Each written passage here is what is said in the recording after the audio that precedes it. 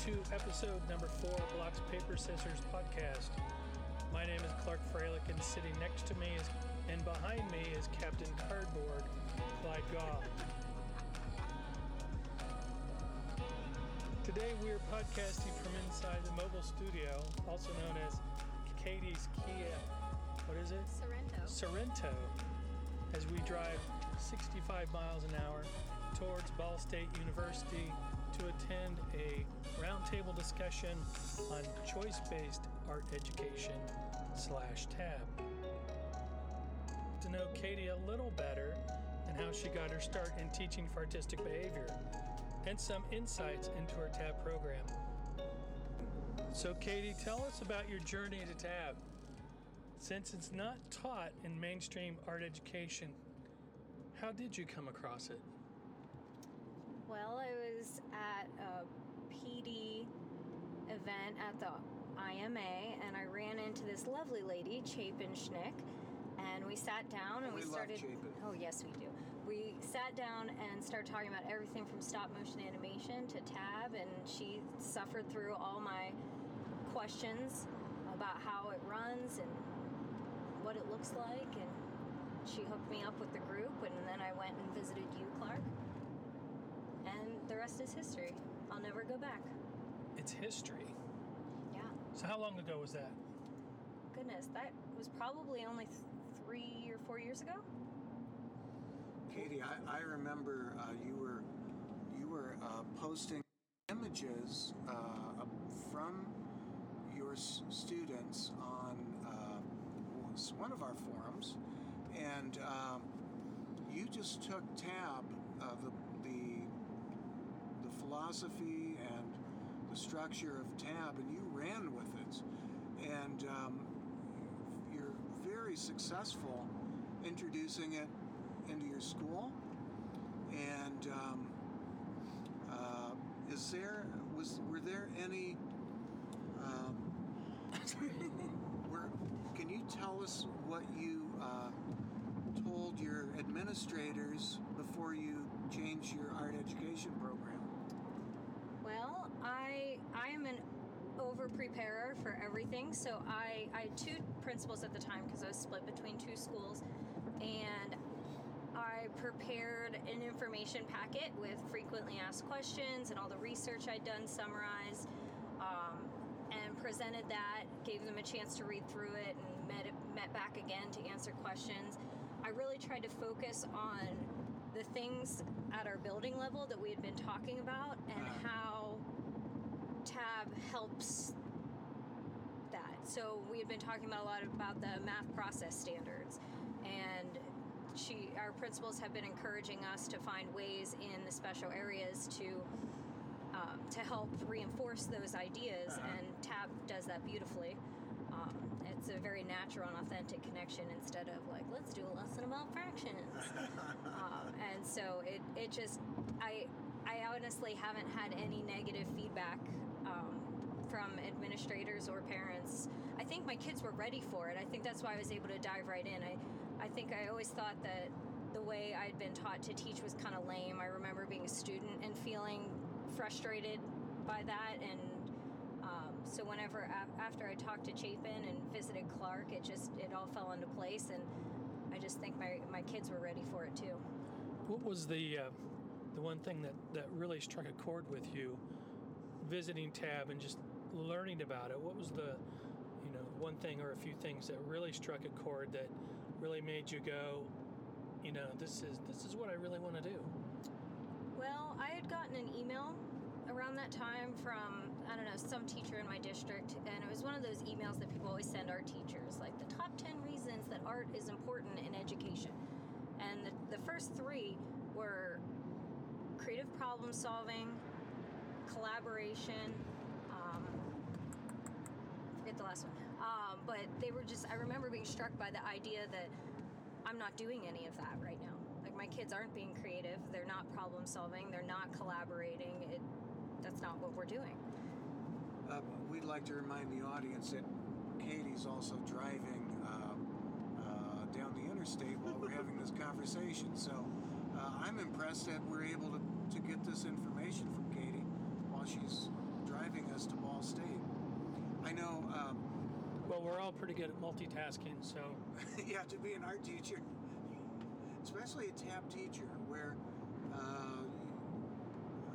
you are the maestro of a creative orchestra, and I don't know if that's a good metaphor to use, but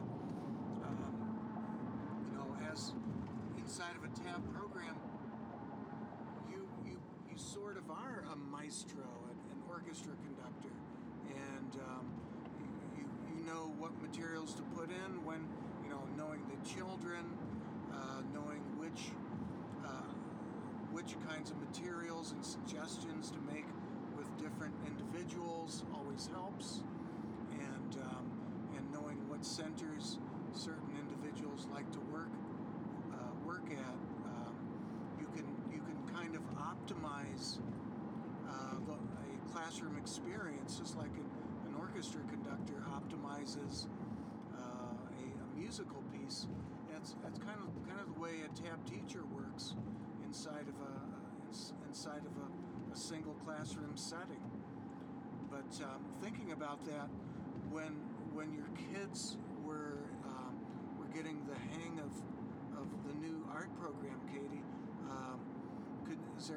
do you think you might be able to share with the audience some interesting observations you made with kids?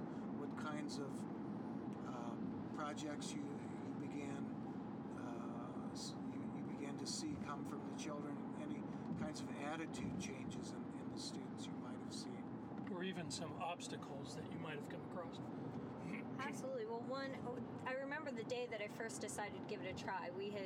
I think I always kind of function in this center mentality where we went from one material to the other, and they were all the materials were always accessible to the kids. So I told them, all right, you know all the materials, now do what you want to do with them. And there was just that day was amazing, because all of a sudden a different kind of student emerged and kind of got to stand out for their creativity and their critical thinking.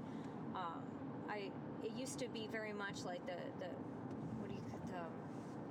like the teacher's pet, the little girls who want to be just like you and do everything. They want to please you, and whatever you say is the right way. Those students still do well, but we have the wiggly boys who come with the behavior plans to the classroom, those ones who are always being told no, and that we're having a photo shoot too, I guess. Those students all of a sudden emerge. I remember watching all these students do two-dimensional artworks and kind of mimic the sort of things we had done before. And then there was one student, this boy sat down on the carpet and made a three-dimensional castle out of tooled metal. Uh-huh. And everyone was just in awe of this kid, and they stood around him and celebrated him, and I just don't think he had very many moments like that in school. And so that kind of what sealed the deal for me. I just wanted to see what more they had that would surprise me. That is what I observed too. All my kids who are having difficulty in regular classroom settings, the TAB classroom is a place for them to stand out. And a similar story to share with the audience. I recall a similar kind of student, Katie, a boy who had just moved in, and he started experimenting with cardboard, and he built a large castle. He was a fifth grade boy, and the castle kept getting bigger and bigger, and everybody in the classroom was amazed at this child's persistence, and the castle just kept growing and growing. I was talking to the boy about his castle, and he says, "Yeah, my dad, he told me, he says, I always knew you were good with your hands." And that was a point of immense pride for that child, that his father recognized that he was a builder, and he had construction skills. And I don't know what happened to that child. He moved away from the school district, and we do get children who are transitory quite often in public education, but I just remember that child having an immense sense of satisfaction being in the classroom, and I don't think he would have had that opportunity to do what he did with his hot glue gun had we not had cardboard and a tab learning opportunity for him. Well, I think at the root of it is the self-motivation, the internal motivation of anybody is to learn, and as you're motivated by the things that you're interested in. Yes. And given the opportunity and tools and materials, you'll start to develop those interests either through art making or painting or working with your hands. Those processes of solving problems and finding problems are what make the TAB classroom different than a teacher-centered classroom. I had a student who was in kindergarten at the time, and we had been working on little activities to kind of break down some of the symbols that I saw being used over and over again. So we were doing observation on different kinds of flowers, and after we were done, it was just a little 5-minute thing, but he decided to stick with that picture, and he drew blood all over the flowers. And he drew a person with a knife in its hand. And so I sat down to talk to him about this initially alarming picture that I saw, and he said, well, I saw Chucky this weekend with my dad. So this kindergarten student had seen this terrifying movie that still scares me as an adult, and I said, well, that sounds really scary. I know that movie scares me. How do you feel? And he says, well, I was scared, but now Chucky only stabs flowers. And so I just thought, well, how powerful that this artwork was able to help him change the rules of this terrifying story in his mind and make him feel safe. And that to me, that was one of those moments that stood out. That we see and observe children engaging in catharsis through their art making. And that has everything to do, I believe, with the children being in control of the kinds of art that they're working on. So instead of a classroom where one has knowledge that could very well be irrelevant to the child, because there's the feature of control for the student embedded in the experience, the children can pinpoint exactly what it is they want to work on, and so the children are engaging in all kinds of learning that's important to them, and so more often than not, you have a classroom full of very engaged learners in a TAB classroom, particularly at the elementary level, well, at any level, I believe, where the teacher has got all the kinds of features of a TAB classroom working, where you have the environment, you have introduced different kinds of centers, you've introduced lots of different content, and the children are motivated for self-expression. It's so wonderful to see a classroom where all the kids are engaged. That's why my principal always brings guests by when they're, I don't know if it happens to you, but whenever someone comes to visit the school, the principal is always bringing them by my classroom because it is alive. It shows authentic learning, and she probably can count on that as being demonstrated. She knows where there's engaged students. She knows where the action is. Exactly. We had some visitors from China stop over at our school. China. It was last spring, I think. But our visitors, China, they loved coming in the art room, and they loved being in there. They loved looking at the room. It was probably the most unusual room that they'd probably seen while they were in the United States. Did you get an opportunity to talk to them? I don't know Chinese. Oh, they didn't speak Chinese. So, but they were smiling and taking a lot of photographs, and that was the same way that whenever when I was teaching elementary, whenever we'd have a prospective family who would be touring the school, like you said, Clark, our principal would walk them by the art room, because more often than not, the visitor was going to see active boys and girls building at the block center, active children working on large-scale paintings and drawings, and children doing research and all kinds of learning in the art room. So yeah, the principal knows, from an administrator standpoint, knowing that your kids really look forward to coming to art class. You have a school that has an art program that not personalizes learning, but makes it personal, and where the kids are look forward to coming to this place where there's creativity in its purest form is being explored by the children. What a wonderful learning opportunity for the kids, and to have that kind of program in your school. How wonderful. I'm on a weird schedule now that we're on break.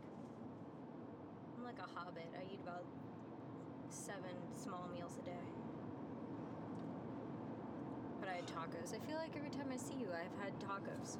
Tacos are good. We love tacos. Tacos are the tab food, right? I don't. It could be. I don't know.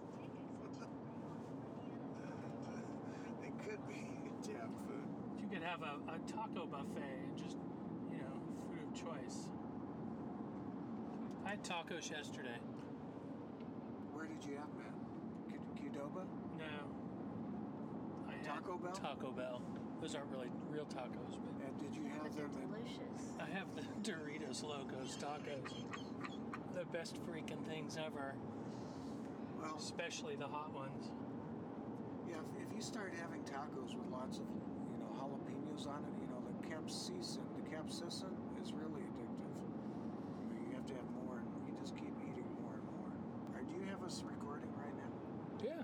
Oh, we are? We're having a taco podcast. This is a taco. This is our This is a taco break. taco break, yeah.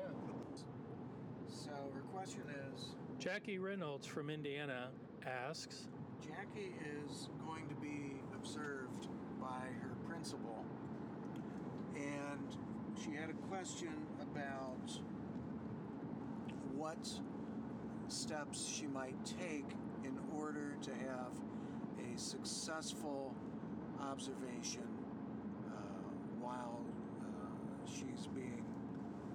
while her administrator's in the room, using the RISE teacher observation rubric and evaluation structure. well, that is a good question. Thank you, Jackie, for that question. And Clyde, you want to talk about it? I can talk about it. I'm sure Katie would talk about it. Well, I think we could all chime in together, but what I was thinking is that preparation is everything. Knowing your principal's going to be recording your dialogue with the students, recording the dialogue of the lesson. The fact that I would definitely make sure that she told the principal, here's what you're going to see. Yes. And here's what you need to look for, because there's going to be a lot going on. Right. And There's going to be some pre-education for your principal. yes, absolutely. And informing and educating your administrator that, when you come in to observe our TAB art program, you're going to see diversified learning activities, differentiated instruction on my part, and children working on a multitude of art activities. So we should clarify that in your pre-evaluation notes with your principal. I know there's a on your RISE the RISE evaluation procedure. There's there's pre-notes and post-notes and a pre meeting that you'll have with your administrator. So, informing the administrator about what they're going to see, I think, is important. So I always teach a printmaking class or do a printmaking demonstration, because normally about this time is when I start introducing printmaking, and it's easy for me to sit down and write my 5-minute lesson and go through and point to all the different standards, and then printmaking's a great lesson to do for an observation. Right, because the kids, there's a really high engagement. Yes. There's the magic of printmaking when you're pulling a print and you're doing a demonstration for the whole class. Especially jelly prints, because there's no really way to fail. I mean, it's more process, but they do get a good looking product, but there's still a lot of process that goes. And they all want to do it. It's like, oh my gosh. So do they all do it? Do they all do printmaking that day, or is it one option of many still? Well, it's still one option of many. Okay. So I remember doing a printmaking lesson in front of my elementary principal years ago when I was teaching TAB in my elementary program, and we were just doing monoprints on cookie sheets, and demonstrating that to the young children. You always get the oohs and the ahs, and that's always a big hit. So printmaking, and I can imagine jelly prints are just as popular. You're not going to hit everything on that rubric during your lesson, right, or your class, and it would be silly for your principal to expect that. And you're not going to hit all the standards either. Right, and I think what's important is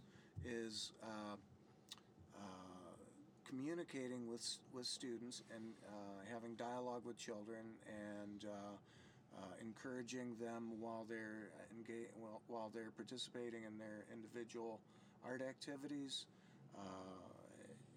and creating a vibe, a positive vibe in the room. I think is important, and having a positive culture, a culture of creativity, and I think that would parlay into a successful observation. Katie, do you guys use the RISE, or do you have something? We've adapted it as well. A group of teachers was on a task force to adapt it in a way that we find a little more suitable, but I've decided this year I'm going big. I'm doing ceramics for my evaluation. My students, this is only the second year they've been able to do it because of some nonsense with legal kiln stuff. So this is the second year I've been allowed to use my kiln. And so because of that, we are kind of baby stepping into this. And so I've decided my principal needs to see it. She needs to see what that entails. And so she's going to be there whenever... when they're wedging the clay and when they're rolling it out into slabs and getting ready to create their masterpiece. But she always starts the year with asking us which one of our RISE standards we want her to focus on when she's in our classroom. So she always asks us, which one do you want me to really look closely for? And so I chose the one about students being part of generating learning goals. And so my students always fill out a proposal where they come up with one skill goal and one mindset goal that they want to focus on during that WOW project. And so they all have a paper about what they're going to make with ceramics and like the different vocabulary and stuff we've talked about to prepare them for this pretty new art form that they're trying. And so having that paper there and the chaos of wedging and rolling and all that, so I'm hoping that she'll see that it's engaging, but it's also rigorous, and that they are engaging in that the creation of their own learning goals, rather than putting that I can statement up on the board that people talk about. I have no interest in doing that, and I'm lucky to be in a district where it is a choice. But my students are making those, and so when the principal's walking around, she can see what it is that they're working toward and see where they're at in that process and talk to them about it. And so that, I'm hoping that works out for me this year. Awesome. Having kids be a part of the design of their learning goals is one of the most important things that could happen in school. And here it is absolutely. Here it is happening in your art room, in your art program, which is a TAB art program. So and that's hitting off the first 3 national standards. And if you're an art teacher in the state of Indiana, it's part of the first 3 standards in the state of Indiana also. So, you know, having kids be co-designers of the curriculum, how incredibly important is that? It's very important, especially from the student's point of view, because school has become such a drag to a lot of kids. Oh, there's no question. That, you know, and that's, you know, one of the things as far as the power of TAB and choice is when you involve the students in their learning, then they become shareholders in that, and then they take a larger responsibility. And as trust grows between you and your students, then their learning grows exponentially. And it's more meaningful to them. Oh, absolutely. And so, you know, that's the job of the regular classroom teacher is immense, because they've got all these mandates and curriculum content that they have to cover because of standardized testing, and so it's difficult to I believe it's difficult for classroom teachers to create constant, meaningful learning experience for kids and all this content that may be irrelevant in the child's life and in their emotional realm. So, but with the case of a TAB art teacher, we have much more freedom and leeway to create meaning making for kids with their art activities. Well, we've come to the end of another episode of the Blocks, Paper, Scissors podcast. But before we leave, I'd like to remind you that if you have a question or a topic you'd like us to discuss on the podcast, send us an email at segaw@blockspaperscissors.com. You can also record your question on a mobile device and send it to Clyde as well. A special thank you to Katie Bonilla for being our first guest on our podcast and for driving us to Ball State. Thank you all for listening to the Blocks, Paper, Scissors podcast.